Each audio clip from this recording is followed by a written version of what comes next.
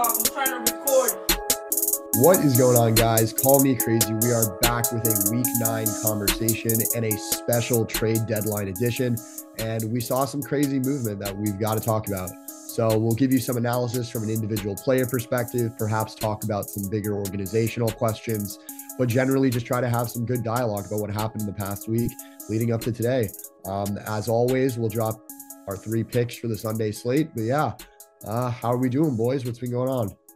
Well, I'm pretty fucking tired after this weekend. The three of us had like a tournament this weekend. We were all there, but I'm sure none of us got much sleep. Still catching up from that. Got back like super late Sunday night because our bus driver just like forgot how to use a steering wheel, I guess, and we ended up like 2 hours later than we were supposed to. So we got in at like 1 in the morning or something like that.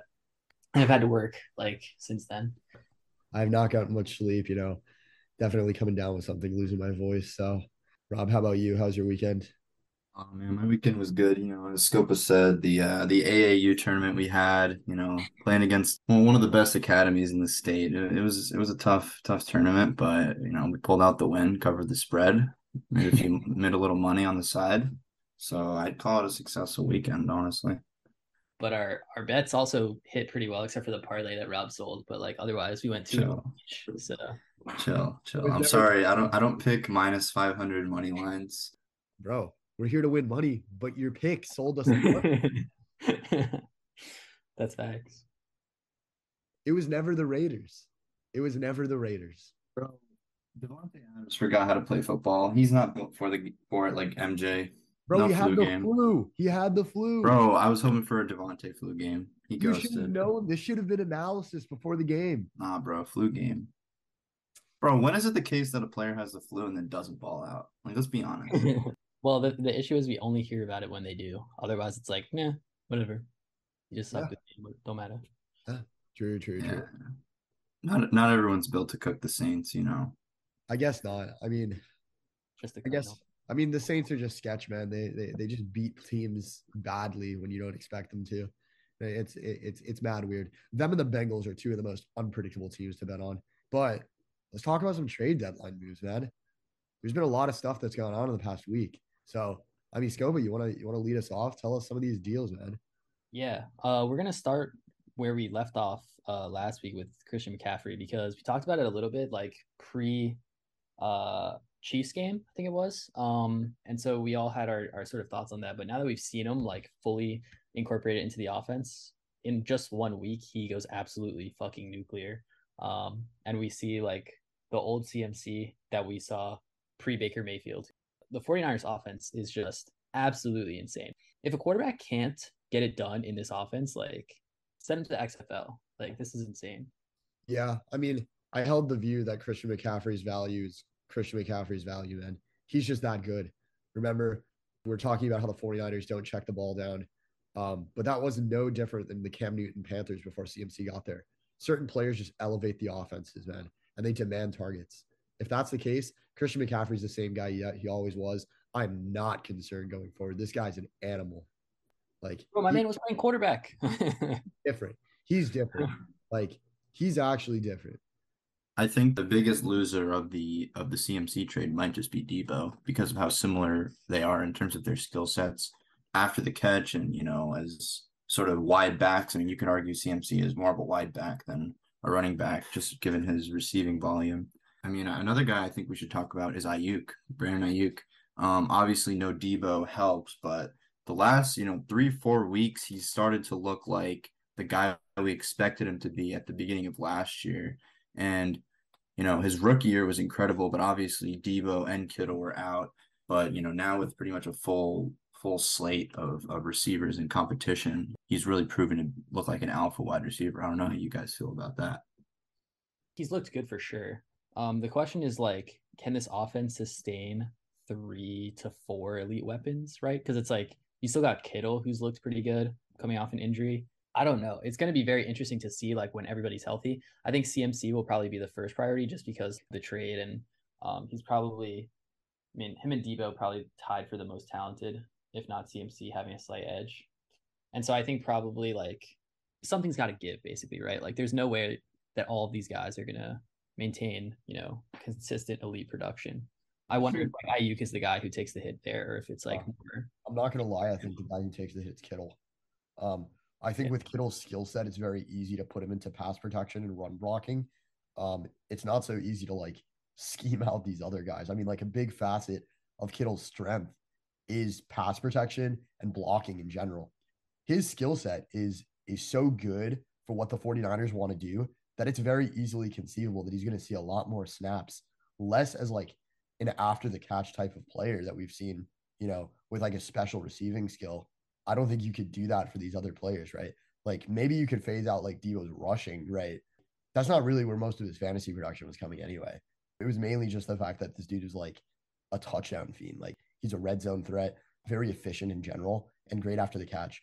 Ayuk, on the other hand, he's just a great player. They know what they want to do with him. I think that he has good chemistry with Jimmy G. And I honestly just think he's emerging as a special talent. Christian McCaffrey, clearly you got to feed him the ball when he's on the field. But yeah, I think if it's anybody, it's going to be Kittle. Another guy I think we should talk about just in terms of the trade deadline. Obviously, the effects won't be felt until next year, but Calvin Ridley, man, I mean, the last 2 years with Ridley have kind of felt like a roller coaster since his 2020 season, where he just was elite with and without Julio and was starting to establish himself as, one of the top 10 guys in the league at his position.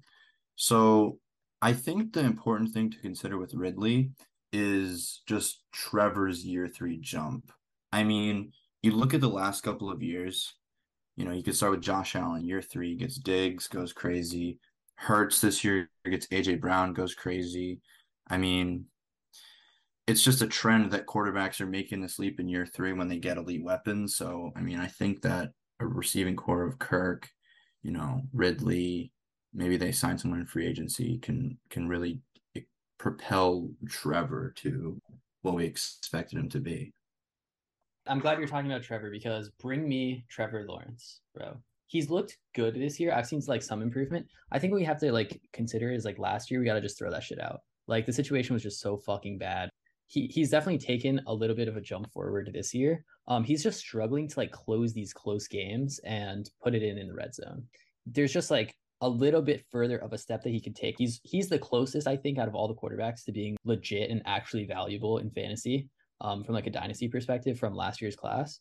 And I think like Calvin Ridley is going to be huge for that offense because like, yes, they signed Christian Kirk. And we talked about this at the beginning of the year. It's like, yeah, they spent a lot of money on Christian Kirk. They probably slightly overpaid given what his talent is. He's been productive in fantasy. Is he actually like a wide receiver 1? Like, no. And so I think even if Calvin Ridley isn't like an elite wide receiver 1, he's definitely an elite wide receiver 2, if not like a mid-tier wide receiver 1. I think he's a 1. He proved that. I mean, the Yeah, last I think he proved it. We just haven't seen him, right? So like coming back, it takes him some time to sort of like get back into what he was looking like before. I think it's going to help out the offense huge. And I think it's a scenario where everyone on that roster gets an increase in fantasy value, except for maybe Christian Kirk. But I don't even see like a huge drop off there. I just think like the passing offense will be better, more opportunities for everybody. And I think it's just going to elevate everyone in that offense moving forward. Yeah, Scopa, you make a good point there with the red zone efficiency. That's probably been Trevor's biggest issue this year. It's just punching it in where it counts. The Jaguars are struggling finishing drives. He's looked good in a lot of situations. The problem, though, that I think this just evolves to is like, does he have the guys in the red zone to get the job done? And I think the answer is no. I think at the beginning of the season, I talked a lot about how Christian Kirk is just not the guy. I watched the Cardinals for a very long time, and especially Christian Kirk's skill set, I didn't think would translate well to being an alpha dominant wide receiver 1. And I didn't think he would be enough for Trevor to really take that leap. Although he's been good in fantasy and he's produced, from sheer volume, I think it's undeniable that a player like Calvin Ridley is going to be a huge weapon in the red zone. His ability to get open, get separation, and be able to beat man-to-man coverage against almost any corner of the league is going to be a valuable asset for a developing quarterback in year 3. As far as him being a wide receiver 1, there's no question. He's that guy. He's that good. And I think that the best comparison I can really make at this point, he's basically CeeDee Lamb, right? When he was in Atlanta, he's playing next to Julio Jones, and everyone's like, well, obviously we know it's like Ridley's the future. But what exactly does that mean for him? Like, is he going to be crazy without Julio? Is he going to be able to produce without Julio? Well, the difference between him and Lamb is that before this season, we didn't see any of Lamb, right? Like, we knew how good he was on film. We knew how good he was, period. But Calvin Ridley, we saw how good he was without Julio, and he was dominant. And I think that this is a huge move for the Jaguars. I think this is one of the best moves that they've made. The Christian Kirk move was questionable, but this move is absolutely bomb. Dude, and they gave up like almost nothing in terms of risk, right? I think it's like if they sign him to a long-term deal, they give a second in 2024. If not, it's like it goes down in scale based on like what exactly he does for them, down to as low as like a sixth round pick. So it's like worst case scenario, you cut him for a sixth, and it's like, okay, whatever. Best case scenario, you have an elite wide receiver one and you paid like a second round pick for him a year from now to help your developing quarterback and like make sure that he can progress into that guy. So I absolutely love it for the Jaguars as well. Absolutely. Who's this next guy we have on the list? Yeah, so we're gonna talk about TJ Blockinson, as we like to call him. Yeah, so he's moving from Detroit. Detroit's gonna receive a 2023 second and a 2024 third, and Minnesota's gonna send back a fourth in 2023 and a conditional 2024 fourth. So basically, the Vikings are getting TJ Hawkinson to move down 2 rounds in the 2023 draft and move down 1 round in the 2024 draft. And I think I like it for both sides. I think for Minnesota, something that they're having issues with is someone outside of Jefferson doing anything, right? They don't have anyone that's like super talented. I mean, Adam Thielen is like, getting up there, right? Dalvin Cook has been solid, but nothing amazing that we're used to seeing from Dalvin Cook. I think Hawkinson helps the run game a lot. The question that I have with Hawkinson, though, just like in terms of fantasy, is like how many targets he's going to get exactly. I think it'll probably go up a little bit, maybe, but I mean, he's averaging like 6 targets a game or something like that. So maybe he'll get some more red zone opportunities or something like that because the Vikings offense is better. I kind of want to take a wait and see approach on the TJ Hawkinson thing. I think it's more of an impact for real life football than fantasy football in terms of like the Vikings. I think I agree. I mean, dude, the Vikings remind me so much of like the Rams kind of this year in terms of like Cup and Jefferson in terms of like how much they impact the offense. Because, dude, the issue with the Vikings, right? Irv Smith is so bad. Like he does the two things that tight ends don't do well. He doesn't block well and he has bad hands. So it's like, what is he doing? Like he's athletic. I think he's an athletic talent, but like dealt with injuries, can't block, can't catch. So it's like, what are we doing? Hawkinson is great. I don't know. I feel like Detroit slightly won this given, what I just think about the value of tight ends in the NFL. I just think that you can get better players than TJ Hawkinson in the second round at many different positions. And also, I think that one thing we're not considering from the Lions side of this is they have a pretty decent backup tight end. I mean, James Mitchell had a pretty solid game this past week. He's pretty athletic. I don't know if you guys know too much about him, but he's pretty solid. I was watching the Fuck highlights. that guy. Dude, I was watching the What? highlights. I was watching the highlights. Where the hell did this guy come from? Bro. It's all right. In a week from now, we're gonna come on the pod. You guys will see. You guys will see. But oh yeah, and also Irv Smith out for the season. So Rob, what were you looking at? He played 8% of snaps and had 1 target for 1 catch. bro, I was watching the highlights of college, bro. Dude, he has 1 career NFL target. He's him, bro. Bro, he's him. Just look at the player profile data, bro. Dude, that's the same player profile that told you Albert O is generational. The man's cut. Like, he's literally a cut candidate. Trust. You guys will Our see. Dulcich season. Oh my God, dude. Yeah, Dulcich is Hasn't good. cracked 10% of snaps all year. Dude. He's six. He's like Jelani Woods, but a little shorter. You guys will see, bro. Generational talent. Just trust. Was this guy even drafted? Bro, it don't matter. The fact that you just nonchalantly threw out this guy's name is like he's good, like he's gonna be a good replacement. It's like, what NFL film do you have, bro? The man's been on the field for literally like That 1 catch was nice. I think the correct approach to take is just like, who fucking cares we have a tight end this season? Like we're ass. We need a fucking rebuild. Like But they do have a tight end. we have 2 cornerstone pieces in Amon-Ra and Swift. Everyone else, and you need to get the JMO. fuck out of the building. Well, we haven't And seen J- JMO play a snap, so I'm gonna like reserve judgment on that. We know for sure they got two players. Oh, and of course the offensive line. But everybody else, like, we got a clean house. So it's like, all right, I get it. I just can't believe this man just casually threw out the name James Mitchell like any of us that was. That's crazy. That's crazy. No, I mean, like my takeaway from this deal is like I didn't even know Hawkinson was on the trade block, to be honest. Like I didn't know they were looking to trade him.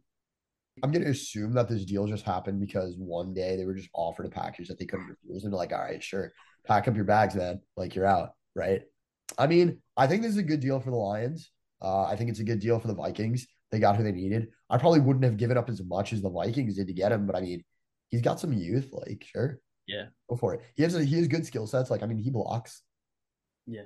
He's got some hands. He's a big body in the red zone, you know? Yeah, I mean, I don't really have any crazy objections to this. Yeah. We're all on a wait and see approach, I assume, Sure. with Mike in terms of his value there. I got super excited about that was traded today was Chase Claypool. So Claypool goes to the Chicago Bears for a second round pick. Now, to be fair, there's no fucking way I would pay a second round pick for Chase Claypool, considering like how high I think the Bears second round pick will be. But I can understand that it's like the rest of the season for the Bears is basically just like how close can we get to figuring out if Justin Fields is the guy, right? So like I can at least understand it a little bit from that perspective. In terms of fantasy, I said this at the beginning of the year. I like Chase Claypool. I'd love to see him in a better situation just because that like wide receiver room is a bit crowded in Pittsburgh. They don't have exactly a high flying passing offense.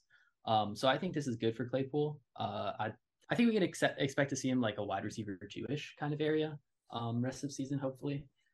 This also probably helps Darnell Mooney a little bit. I think that Chase Claypool can stretch the field a little bit better than Darnell Mooney because he's a bigger body. He'll go up and get those contested catches that Justin Fields loves to throw.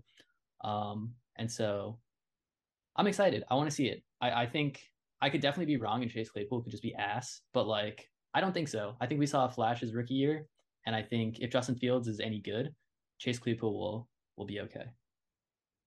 I don't know. Here's my issue with Claypool. I think Claypool's a fine player. I obviously don't think he's worth a second, let alone a high second, because I don't think the Bears would be very good. But here's my issue with this, right? Chase Claypool had a great rookie year, but if you really dig into it, it's like he had 13 touchdowns. The Steelers threw a shit ton, and he had what 900 yards. Now he goes from the Steelers, who are already not a good passing offense, to the Bears, who are literally afraid to throw the ball.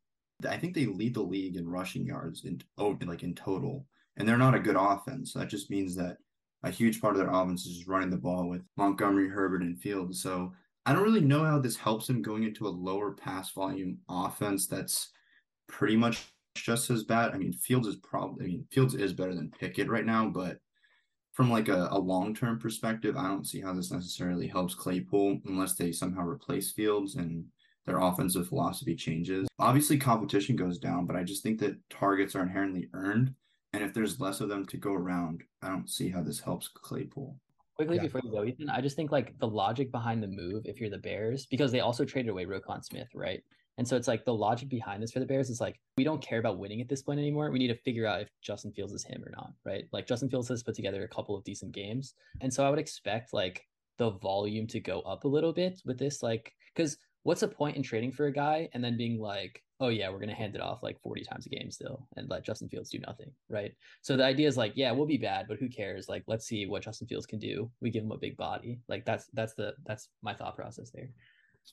Okay, so I have two takeaways from this, right? One, Chase Claypool is not worth a second round pick. But here's what I will say. I can hardly fault the Bears because every time the trade deadline or the NFL draft or free agency comes around and they don't do shit, their fan base is like, why didn't the Bears do shit? They never do shit. They're getting Justin Fields, no one ever, right? And to be honest, I think this is a move that they're just like, we don't give a fuck. We're getting a player. We're getting someone he can throw the ball to. And if it costs us a second, fine. At that point, I'm fine with it. Just because I need to know that the Bears care. Their organization has been so negligent for a couple years now in Justin Fields' tenure that like I needed to see something because I know you ain't drafted anyone. Like I'm sorry, but this man Velus Jones ain't it. He ain't it. I'll take They would have probably taken another off-ball linebacker with that second round pick, if we're being honest. Okay, like I'll take it. I don't care. Chase Claypool is not worth a second, but to the Bears, just do something. All right, that's my first takeaway. The second takeaway is that I don't understand why this isn't Elijah Moore. Like why? Like if you're gonna pay a second for Claypool, pay even more and get Elijah Moore. Like, he's not the type of receiver they want, though, right? They have Darnell Mooney to fill the role that would be equivalent to like Elijah Moore, right? A smaller guy, good at like the crossing route, stuff like that. But it's like they wanted a big body guy that Fields could throw the jump balls to. That's what I think, right? Because that's like his main thing. He was good at that in college because he was throwing at Chris Olave, Garrett Wilson, Jackson Smith, and Jigba, and yeah, I mean, like now he's fucking the rest of them. Sure, but like, okay, here's the other thing I'll say, right? Like, I think that there were better available options here. I mean, I guess clearly Carolina didn't want to budge on DJ Moore, which like, the Jets didn't want to trade Elijah Moore either, apparently. So, well, I know that they don't, but like, you got to trade him. Like, you have to at this point. Like, I don't understand why they wouldn't listen to like a second plus, right? Like, I'm sure if the Bears offer them a second, like, if you want to reset, fine, but like to ask them to throw in like maybe like a 2025 third or something, like, I don't know if they have that pick, but I mean, respectffully, like, you got to try. Like, I don't know. We don't know. But like, Chase Claypool, it's fine. I am way higher on Justin Fields than all of you guys are. I think he's the guy. I think Justin Fields is the guy. I just think it's an egregious situation that he's in, like absolutely egregious. And hopefully this will show us a little bit more. But when I look at Justin Fields, I look at a player who is progressing. Although it's not as fast as people may like, I think the addition of literally anything will help that.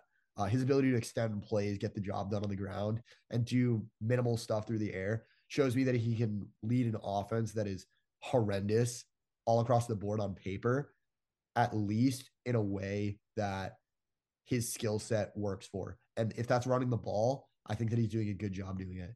I think if he takes care of the ball a little bit more, which he has been doing lately, he could be a very solid NFL quarterback. And just, with this upcoming NFL draft, especially with these new first round picks that they have, I'm okay with this. I think that drafting maybe a JSN, a Boutte, and Addison could be huge for Justin Fields' development. But I think the addition of Chase Claypool is the step in the right direction. I'm fine with it. Wide receiver 1, 2, 3 moving forward. Chase Claypool. Chase, like in terms of fantasy football. Fantasy. I still think he's a flex option at best. I don't think Chase Claypool is the type of player that changes the Bears' offense. I think he's a wide receiver too. I think maybe Claypool's like efficiency will go up, or the Bears' passing offense's efficiency will go up, right? Like just because there's an addition of an extra weapon. But the problem that I have is just like Claypool is not a transcendent enough player to change schemes for. Like AJ Brown, when he was traded to the Eagles, you could very clear that like it's very clear that they're throwing the ball a lot more because that level of talent paired alongside Devontae Smith and Dallas Goedert is something that you're going to want to maximize, right? Chase Claypool, respectfully, is not that guy. Like they'll maybe throw the ball a little bit more, but like if Darnell Mooney is there and Claypool's there and they're throwing the ball 23 times a game, bro, like it's hard for me to say he'd be even better than he was in Pittsburgh. His upside is a flex play for me. I guess I'm the Claypool truther. Scope, I think the issue is like, are we sure Claypool's even better than Mooney? And Mooney's not like a wide receiver no. right now. Claypool is not better than Mooney. Yeah, that's what I agree. I'm just saying that Mooney in this offense as the only target is like a flex play. Like I don't really see how a worse player coming in is going to be a wide receiver too. But, all right, we got one more big guy to talk about, and then we'll get to our picks. So the last guy that's gotten a lot of buzz, at least for fantasy, is Kadarius Toney. So Kadarius Toney goes to the Chiefs, which is probably why we have all the buzz around him, for a 2023 third and a 2023 sixth. After the Giants spent a first on him, just last year? Yeah. So I have no idea how to feel about this, to be honest. Like, there's rumors that like KT was pretending to be hurt because he didn't want to play for the Giants. Now, how true that is, like, I don't know. But because like the main issue with KT has just been his health, right? Like he just can't stay on the field, and so it's like, yeah, he has a better quarterback now, but if he can't stay on the field, it doesn't matter. But if he is on the field, obviously he's electric in the Chiefs offense, right? Because like his after catch ability is actually nuts. With a quarterback who can actually get him the ball, he could be very good. So I honestly have no clue what to think about this. I think it's good for the Chiefs because he's super young. They paid like, a third for him. If it works out, like it could be like the upside's crazy, but I, I'm I think I'm a little bit lower on the move just because like his health concerns me more than anything, I guess. Here's how I feel about it. And this is just something that tends to happen in fantasy, where a talented or, player that we might think is talented goes to a great offense or a great quarterback or just a great scheme. And I think this is very true for the Chiefs. Every time a player goes to the Chiefs, right, I think their value gets inflated, insanely inflated, because they're getting a quarterback upgrade, Andy Reid, whatever, offensive efficiency, touchdowns, whatever. And I think that's fine. But I think that most of the time it ends up just being fake value inflation. I think that KT's value should maybe go up a little because he's, playing with Andy Reid and he's just a dynamic player and he's playing somewhere where he wants to be, all that. But I'm not of the belief that like he's just gonna like be nuclear on the Chiefs. Like I think the Chiefs still just want to spread the ball around. I mean, Juju's been pretty good this year. Kelsey's obviously Kelsey, but I don't know. The Chiefs, even when they had Tyreek was not an insane target hog. He was just insane after the catch, and they schemed him very well. So I mean, I think KT's value goes up, and I think the Chiefs will benefit from it if it works out. The other thing I wanted to say was I think the Chiefs on the other side of this is that I think the Chiefs are the perfect landing spot for KT because I think KT is the type of receiver that you just have to get him the ball in space. You don't want to have him running like wind sprints down the field or like running like really developed routes. Like he's like Debo in a way where you just want to get him the ball, maybe behind the line of scrimmage, and just let him cook. And I think that the Chiefs do that a lot, very well. They operate around the line of scrimmage very well. And I mean, I guess the hope for KT is that he's sort of like a Tyreek, sort of Debo after the catch guy, but I don't know. I think his value goes up a little bit at most from this. Yeah, I'm higher on this move than both of you guys are. I know Scopa mentioned the injury concern. To be honest, I don't really know how to use that to construct an opinion right now. Just because like I can't predict if he's healthy. I can't tell if he's hurt, if he's fine right now. And I don't know what that looks like going forward. So I'll try to keep this analysis sort of to how I think he is as a player and what it looks like entering the Chiefs organization. So personally, here's what I'll say real quick. I really have no reason not to believe he's immediately the best receiver on the Chiefs. Absent Kelsey, obviously, I don't think there's a more talented player in that skill position room, right? And I think it's that simple. I think that if he's a dynamic player who brings something to the table that we have seen on display at multiple points just last season as a rookie, and a team that knows is the best in the NFL at scheming those types of players. I don't know why this situation for you, Rob, wouldn't increase his value significantly than what it was before, right? So I explained it is that the Chiefs, I mean, I think that he'll, be more productive than he was on the Giants, but I think the Chiefs just don't want to like have a target hog at wide receiver. I think they just want to spread the ball around. Like But it doesn't matter how good KT is. right, but why do you think it matters to spread the ball around as opposed to like why is it the case that them wanting to spread the ball around doesn't already just like why does he need to get the targets in order for him to have an increase in value that is relevant, right? Like Well, because he I don't was know. already, I mean, I think that he was already elite at earning targets as a rookie, and I think that I expect that to continue. I'm just saying the Chiefs are not necessarily the situation where he's going to be getting 10 targets a game. Like But also, I think I'll get his, but do you not also think that the reason maybe why they're spreading the ball around so much is because they don't have a player better than KT in their skill position room? I mean, no, because like as I said, even when Tyreek was there, he wasn't a target hog. Well, he wasn't a target hog, but he was demanding a very significant target share. Sure, but I think even Tyreek's best years in Kansas City, he was like a 20, 21% target share guy, which is great That is true. I don't understand. Like that doesn't seem to because KT is nowhere close to Tyreek, and that's my sort of no, thing. but what I'm saying is that doesn't seem to make sense to per your argument though, because you're explaining a player that was dynamic from a fantasy football perspective that didn't command a crazy target share. Yeah, Tyreek Well, is better. he's not Tyreek Hill, right? Yeah, But that's my point. your argument is that the Chiefs knew how to scheme him, a player of that skill set, incredibly efficient. Yes, they knew how to scheme Tyreek very well, and I agree Right. with that. So what, I you just don't don't think think they're KD able will to be scheme? even KT will be even close to that level of production, even if he's schemed well. My question is, why don't you think that if the Chiefs are the only team, the best team for scheming a player, right? They scheme Tyreek to the point where he could be mad efficient, not demand an insane target share. And KT goes to that team, is clearly the best player in that wide receiver room. Well, I cannot increase. their skill sets are different though. So like Well, with KT, he's not a guy that can take the top. He doesn't really take the top of a defense, and he doesn't force you to play too high safeties, which opens up the middle of the Yeah, I field. mean, That's they're why different players. They're different Yeah, players. and that's my thing, right? Is like I think a lot of what KT will do is like around the line of scrimmage, like sort of like a Debo role, which I think is fine. It's dangerous. I just don't think he's going to be like insane for fantasy. I just think that's very clearly a step up than what his situation was before. But I think his situation before was fine when he was healthy. He was just hurt. I yeah. don't think so because the man was literally not being played. He was on the bench for like Well, okay, but I don't mean that. I'm talking about his situation like outside of the off the field stuff that caused Dable and him to have some sort of strife. I'm saying like being on the Giants, I think he would have been productive.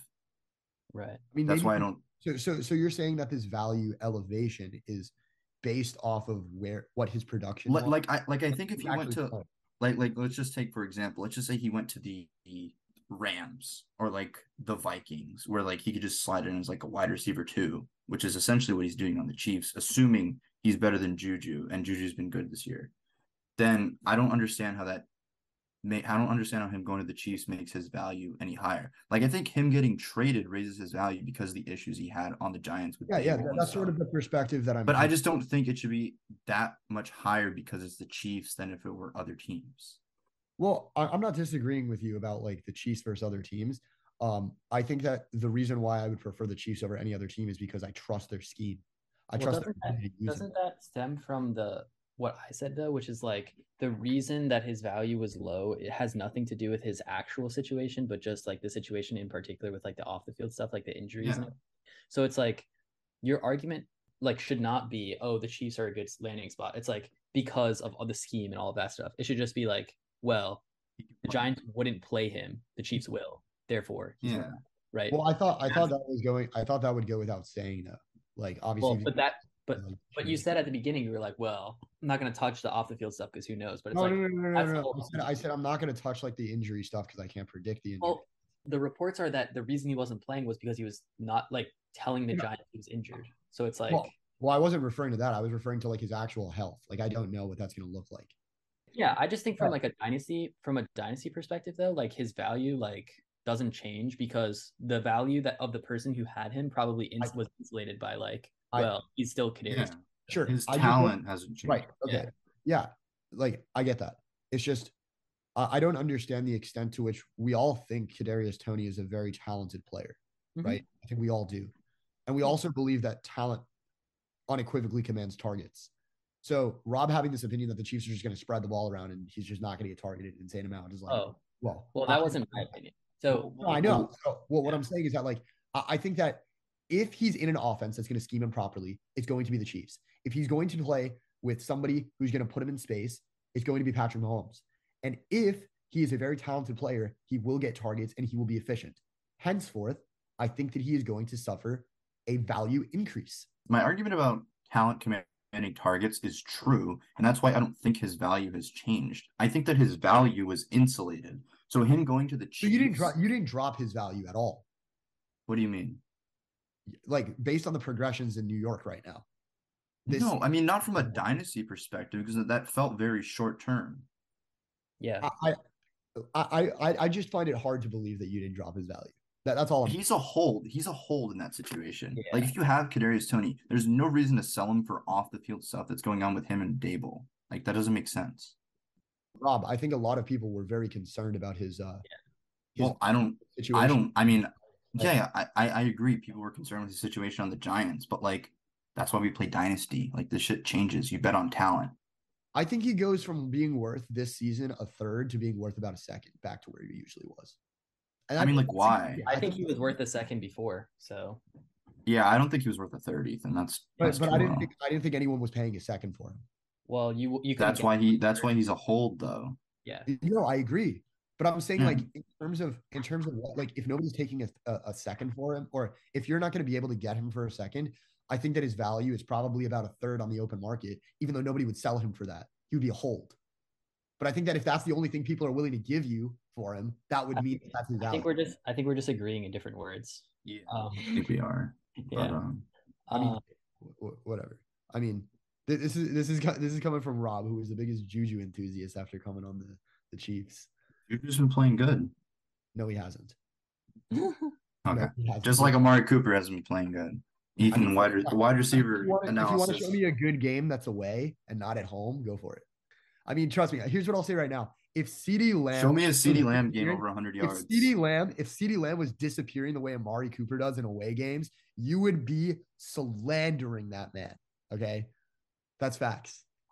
Who's the next player we got to talk about? Well, that's actually all of our relevant players. I mean, there's a couple of guys who have been traded, like Naeem Hines, Jeff Wilson, like Zach Moss, but like honestly, who gives a shit about any of those guys? But I think Naeem Hines' departure helps Jonathan Taylor, but I think we can all kind of agree on that. Deion Jackson better.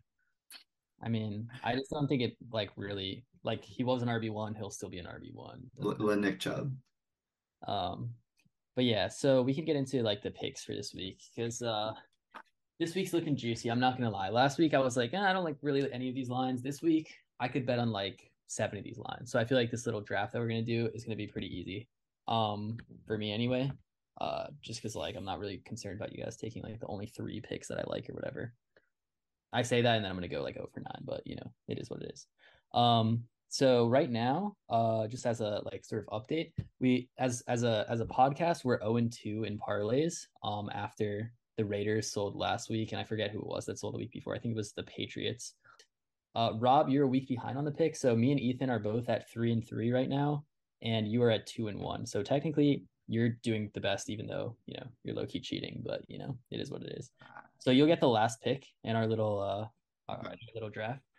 But we'll do it snake style. So you'll get like 2 picks in a row. So Ethan, you want to go first? Yeah, sure. I'll go first. So for my first pick, to be honest, like I don't really think the draft would matter for this because I don't really see you guys making this pick. I'm gonna go to Arizona. I'm gonna take the Arizona Cardinals -2 against the Seattle Seahawks. I think this is a good spot for Arizona. They've been really weird at home for the past like couple of years, not gonna lie. Like I think they just won their first game at home against the Saints like a couple of weeks ago in like 10 games or something like that. Something ridiculous. But like I don't buy the Seattle Seahawks. Like I think Geno Smith has played well, but like I don't think he's like I don't think I think he's riding back this week. I'm not gonna lie. Like the Cardinals are in a must-win spot. They're 3-5. The Seahawks, this is a losable game. They're coming off a win against the Giants to put them at 5-3. The Cardinals have got to win this game. DeAndre Hopkins back is huge. I think that the Cardinals offense has looked like it's moving a lot more than it has in prior weeks at the beginning of the season. And I think they get the job done. I just think that there's going to be a down week for Seattle. Arizona's going to come out firing. D-Hop's going to cook. He's looked good. And I think they cover a 2-point spread. This is let Cardinals propaganda. I see that game totally different. But that's an interesting pick. So I'm gonna keep riding this team, even though like they low-key sold me the past couple times, but I'm going Lions +3.5 versus the Packers. I think the Packers fucking suck. I hate Rodgers. They refuse to run the ball. They just like their defense, despite being sold as like a top 10 defense heading into this season, has not been very good. We've got DeAndre Swift back. We've got Amon-Ra back. And I think I like the Lions in this spot. I think, to be honest, like I think they win outright. But I'll take the plus 3.5 just for the safety of it. Um, I, I'm fading the Packers every week, and so far it's worked out. I mean, last week they backdoor covered because Josh Allen decided to just like he had money on the Packers last week, but like I'm taking the Lions this week. Scopa, I think you're underrating Aaron Rodgers owning division rivals factor. Don't matter. Okay. They said that about the Vikings, bro. Nah, that's cap. Everyone who knew ball was on the Vikings that game. I think I'm sold on this pick. We're going to go down to the ATL. And Justin Herbert is going to deliver for the masses. I think the Falcons are significantly overachieving. I think that they aren't very good. Their defense isn't very good. Their offense is very disgusting to watch. Marcus Mariota sucks. And I think that the Chargers, this feels almost like a must win for them. I mean, what are they at now? I think they're like 4-3. And I mean that division is kind of pulling away in terms of the Chiefs, but this feels like a must win for the Chargers. I don't think that they could fall to 500 losing to a team like Atlanta. I know Mike Williams is out. I know Keenan Allen's out, but I think that that helps the line for the Chargers a little bit. So I expect this to be a relatively close game until the end, where I think the Chargers win by like 7 points or so. So yeah, I'm riding Chargers 3.5, -3. It's Josh Palmer season. Exactly. It's Josh Palmer. And bro, I already know Eckler. You can punch him in for like 1 or 2 touchdowns. He's gonna do the fucking guitar shit after diving into the end zone because he's not a real running back. He just plays running back and as a receiver, and he counts fantasy points in his head during the game. But yeah, give me the Chargers. Well, you also have a second pick because you're doing snake style. So Ooh, we're going back to back. back. Okay. Okay. I think I'm sold on the second pick. Give me the Minnesota Vikings -3.5 against the Commanders. Taylor Heineke sucks. He's corny. They got a very lucky win last week. Kirk is playing at 1 p.m. The Vikings haven't looked good the last few weeks. This feels like a trap game. It feels sus, but I'm riding with the Vikings. Dude, the -3. trap game is the line you just bet. No, That's it's the not. point, bro. This is exactly like when I said the Bengals would burn Scopa, and this is exactly like when I said the Bengals would burn you. Taylor Heineke is going to burn you. He is going to do it because that is what he does every game. Every game you bet against him, he dives for the pylon in the last 2 minutes of the game to cover a 2-point spread, and they will lose the game or win the game outright 17-15, something like that. Washington's garbage. I mean, I agree with you. Taylor Heineke does do that, but they're just not good. Like they're probably a bottom 5 roster in the league right now. Dude, you're forgetting something very important. Kirk Cousins cannot stray too far from 500. They are 6-1 right now, bro. This is a losable game. I'm sold on the Vikings this year. In FedEx, the worst field ever. Yeah. I don't know. I don't love the pick. I'm not making that pick, bro. I'm sold on the Vikings this year. I'm so sold on their defense. I'm sold on most of their offense. I like this pick. This point spread right now is sitting at 3.5. You're telling me every Taylor Heineke game doesn't end 14-17? No, this one's ending 17-13. That Ethan, I can already tell you right now, the public money is going to be all over Washington. All over Washington. That's why I feel comfortable betting on the Vikings. All right. All right. All right. It's my pick. I'm going. No, it's your pick. Yeah. I'm going with the Bucks -3 versus the Rams. Okay. Listen, this guy Tom Brady just went through a divorce. But here's the thing. Okay. Obviously, that's hanging over his head for a while. Okay. It wasn't like finalized. I think it's a big deal to have that lifted off you. It's like, all right, that's over. We're done talking about that, right? I also think this is we're getting close to must-win territory here for the Bucks, right? Tom Brady teams usually like start off slow, but they started off like even slower than normal this year. There's no way I don't believe that the Bucks aren't going to make the playoffs. I think the Rams are fucking horrendous. Like Cooper Kupp looks like he's going to be injured. We don't know like his status for the game. Without Cooper Kupp, that offense might be the worst in the league. The Bucks have a good defense. I think the offense starts clicking a little bit more this week. Or I expect it to get back on track here soon. Give me the Bucks -3. Okay. There's no way Brady's losing 4 So games. sus. That line is so sus, Scopa.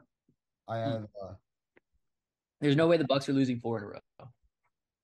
Yeah, I just 3 points. I mean, I could definitely see the Bucks winning, but this game is gonna this be one feels of the like ones that a Ryan suck up. this feels like a Ryan Suckup. Yeah, exactly. This feels like a Ryan Suckup game-winning field goal with like Worst case, we push, bro. We'll take it. no, but Not if he's like losing by 2 when he kicks to win to like win by 1 or 2 though. This feels like a eking. This feels like the Bucks are gonna eke it out, but like 3 points is a lot, and I could probably Rob, see this going to you like saying this game feels like it's going to be a Ryan Succop field goal is no different than in the Washington game feeling like a Taylor Heineke pylon. nah. But Ethan, you have to realize Taylor Heineke had 2 good games in a row. There's no way this man's having 3 good games in a row. Dude, he's him though. Like low Dude, key. the Vikings are 6-1. There's no way they go 7-1. Dude, the Vikings are just good this year. But Kirk Cousins Bro, it doesn't matter. getting They're too making far it. away from 500. Bro, that's the old Kirk. This is the new Kirk. Oh, okay. Bro, their offense is literally like a fucking. It's like remember Carlos from Big Time Rush? How he like wore a helmet all the time so he wouldn't get hurt. That's literally the Vikings offense with Kirk. It's like Wait, hold just on. throw to Jay Jettas, hand it off to Dalvin Cook. Like Is this it man is not asked to do anything. is it the 1 o'clock slate? Bro, he's here to send a message. Okay. You may have sold me, but again, I'm not touching a Taylor Heineke game. I've been burned too many times. All right. I'm not doing it. But I think I got 2 picks here, right? Yeah, you do. You do. I got 2 picks here. So I got some 2 picks I really like. The first one I'm going to sell you guys on is the Miami Dolphins, Chicago Bears over 45.5. It's in Chicago. I don't really know what the weather conditions are going to look like. But here's what I do know. The Miami Dolphins are going to tear their secondary up. They're going to tear them up. The second thing that I'll say is that the Chicago Bears are low-key going to score some points. Like, the Dolphins secondary has been a little bit sketch recently. I think Claypool is going to get in the game a little bit. And I think Justin Fields is going to play a good game. I think he's going to air it out a bit in order to keep them in the game, which is what's going to happen. And like after watching the Bears and Patriots sail over, I have no reason to believe the Bears can't score points against the weaker Miami defense. And I know for a fact that the Dolphins know how to put points on the board. To be honest, I don't see a reason why the Dolphins can't hit this by themselves. Ethan, like I don't hate the pick, but I will say this: Bears home games are just AIDS, like for fantasy. Like Bears home games feel like it's 1980. the Dolphins have been playing a lot of close games. They haven't really been blowing out bad teams. Like they haven't. And part of that is the reason that their defense is like a little bit shoddy. And I could totally see another game where like it goes down to the wire, a back and forth kind of thing. And even if the Dolphins end up like blowing them out, I still think it's totally possible that like the Bears in garbage time punch in a few scores. I don't know. I think 45.5 is a little bit low for this game. I think there's certainly the firepower that's going to get it done.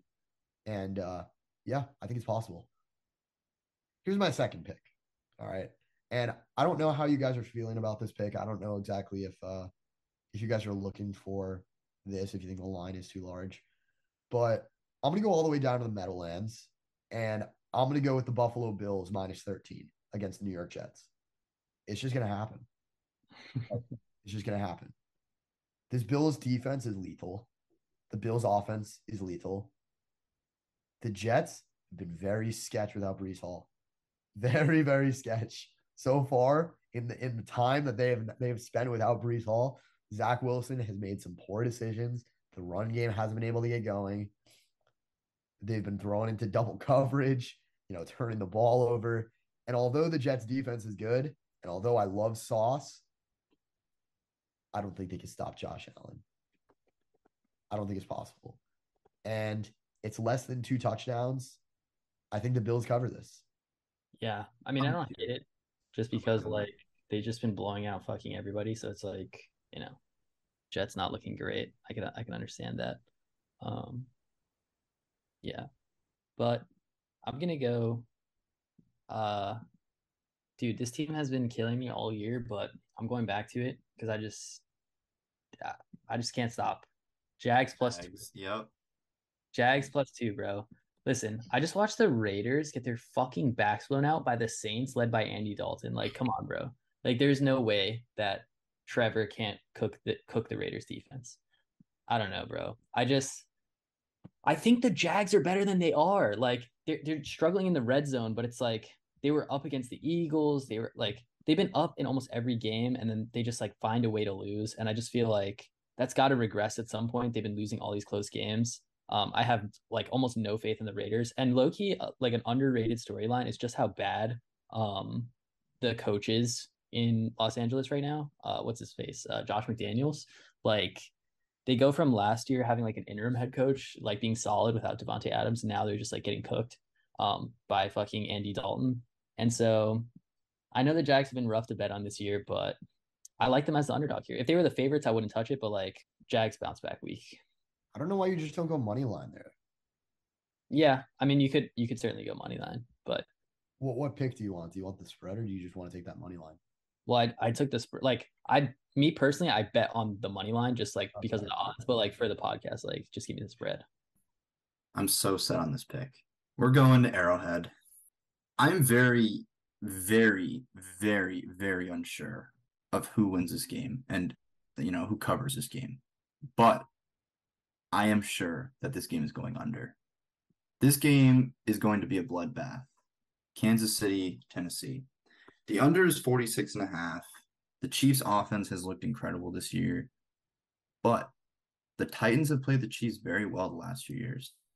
I think their offensive style is, very different from a lot of teams, in the modern NFL that just like pound the rock, play action. Obviously this game, if Malik Willis plays this game, I'm even more set on the under. If Tannehill plays, then, I still feel good about it. Um, I just think that the Chiefs will put up points. I think the Chiefs will probably score like 28. I'm just not sold that the Titans can put up, even 20 points like on this Chiefs team. Like I really don't. I don't think the Titans offense is that good. And I think the Titans defense is pretty good, especially against the Chiefs. So I think this game goes under. The Chiefs offense has just been booming the last couple of weeks in terms of efficiency. I think that has to come down at some point. And I think if there's a game for that to happen, it's this game. All right, so we're at the point now where we're going to do our podcast parlay. Okay, so we each pick one money line, put them together, throw it in a parlay, and watch Rob throw it. So, do either of you have like a game you're set on for the money line? Yeah, I'm pretty set on a Bills money line. Sorry, guys. Sorry, I sold the late last week because I didn't pick a minus 500 favorite. So I'll go with the Bills money line. No, I'm kidding though. Who wants to go first? Well, I don't really have a strong sort of like tendency here or like a strong lean here that isn't like one of those massive favorites to be honest. I think like obviously the Chiefs and Bills are safe bets. I think the Eagles are a safe bet. Um if I'm like Chiefs are a safe bet though. huh? I don't know if the Chiefs are a safe bet. I don't know why you just don't pick Chargers money line at minus 165. That was gonna be my pick, but I don't know if you guys wanted to overlap with our other picks. I don't think it matters, but Okay. I'm not tailing your guys' picks. Okay. My money line pick will be Packers money line. Packers. Yep. God, I hate that. Good. I want you fucking to. hate that, dude. Oh I my want you to God. hate it. He's gonna sell us again, bro. This is going to be an AJ Dillon masterclass. It's Lions money line, sadly. Um, but yeah, I think a sleeper this week. That odds aren't too bad. Are Ravens. So I'm gonna include the Ravens money line against the Saints. There's no way the Saints are gonna win back-to-back games. They're fucking terrible, and I think Ravens like really need the win. Because obviously the Bills can run away with the one seed. So I think they feel some pressure. I'm looking at a Lamar masterclass this game. Both of you guys picked like below a minus 200 favorite, minus 155 and minus 175, respectively. Yeah. With the Packers, or not the Packers, the Ravens and Packers. But I'll throw a pick in that's not too bad. It'll probably make the odds a little bit better because it's a three-teamer. But I'm not gonna go anything crazy. I'm gonna go Cincinnati Bengals money line. I think they need a win. Like I just can't imagine what would happen if they lost at home to the Carolina Panthers. It's Yeah. it's minus 350. They're just coming off a loss to the Browns, and like I don't think the Bengals lose two really egregious games back to back. Like I just don't think that happens. Um, minus 350. Sure, throw it in a three-teamer. Makes it plus money for sure. Yeah. I mean, I was thinking, I had the same thought process with the Patriots too. Like, is Bill Belichick going to get embarrassed twice in a row by Sam Ellinger? Like, no, The right? difference is we just know that like the Patriots, like they don't have any elite talent. It's like Well, yeah, no, I agree with you. I think the Bengals are definitely a safer pick, but um, just like my thoughts on the Patriots, I guess. But yeah, Yeah, I don't think the Bengals lose this week, but the odds are whatever for a parlay. I think it's fine. Let's see sure. what let's put those in. I want to see what that comes out to. Packers, Bengals, and what'd you say, Scopa? Baltimore. Ravens, yeah, That's Ravens. plus 226. I mean, that's solid. It's like terrible. 100 to win 226. So, we take those. We take those. Yeah, it's not terrible. I think we just need a win, boys. We just need a Yeah, win. we do need a win. We're 0-2 right now. Like we're in the trenches. Yeah, Um, respectfully, neither one of our picks, Scopa, have sold the parlay. Or dude, it's I don't want one. You guys picked the Cowboys and Eagles. bro, I can't slander too much because like my pick will sell this week and then I'll get slandered. So yeah, I gotta chill, you know what I'm saying? Bro, there's no I know. shot the Ravens. There's no I, shot the Ravens lose. well, I think if someone sells, it's you, Rob, because I really don't trust the Packers, but it is what it is. Dude, but it's just like the same principle for the Bucks. Like there's no way the Packers lose again. But respectfully, the Packers might not be a great football team, but like the Lions are terrible. Yeah. Well, I went with an underdog parlay this week. Um, Detroit +3, Jacksonville money line, and Seahawks money line, and that's like I plus feel 800. I feel like if you're gonna do an underdog lay, it should just be a two-teamer. Like three-teamers are a little bit too difficult to ask Dude, for. it's like plus 800, and I think all those teams have a very good shot at winning. Like I think, like if I were to pick the game, I would pick Jags and Seahawks. Dude, are you really gonna fade the Cardinals again, bro? Like I'm Yes, telling you, dude. you're not losing this game. Dude, I'm fading the Cardinals until like I see something legitimate because like yeah, they beat the Saints. Like okay, congrats. They fucking suck. Like I'm not convinced. I They mean, still have, they still employ Cliff Kingsbury last I checked. So yeah. Well, either way, I think we had a good episode. We talked about a lot of productive things, got some good takes out, had some good dialogue. Personally, I I think that some of these picks are gonna smack, but I mean, that's for Sunday. Until then, thanks for tuning in. Hope you guys had a good listen. But yeah, good week. Maybe we'll be back sometime soon with a short or something like that. But yeah.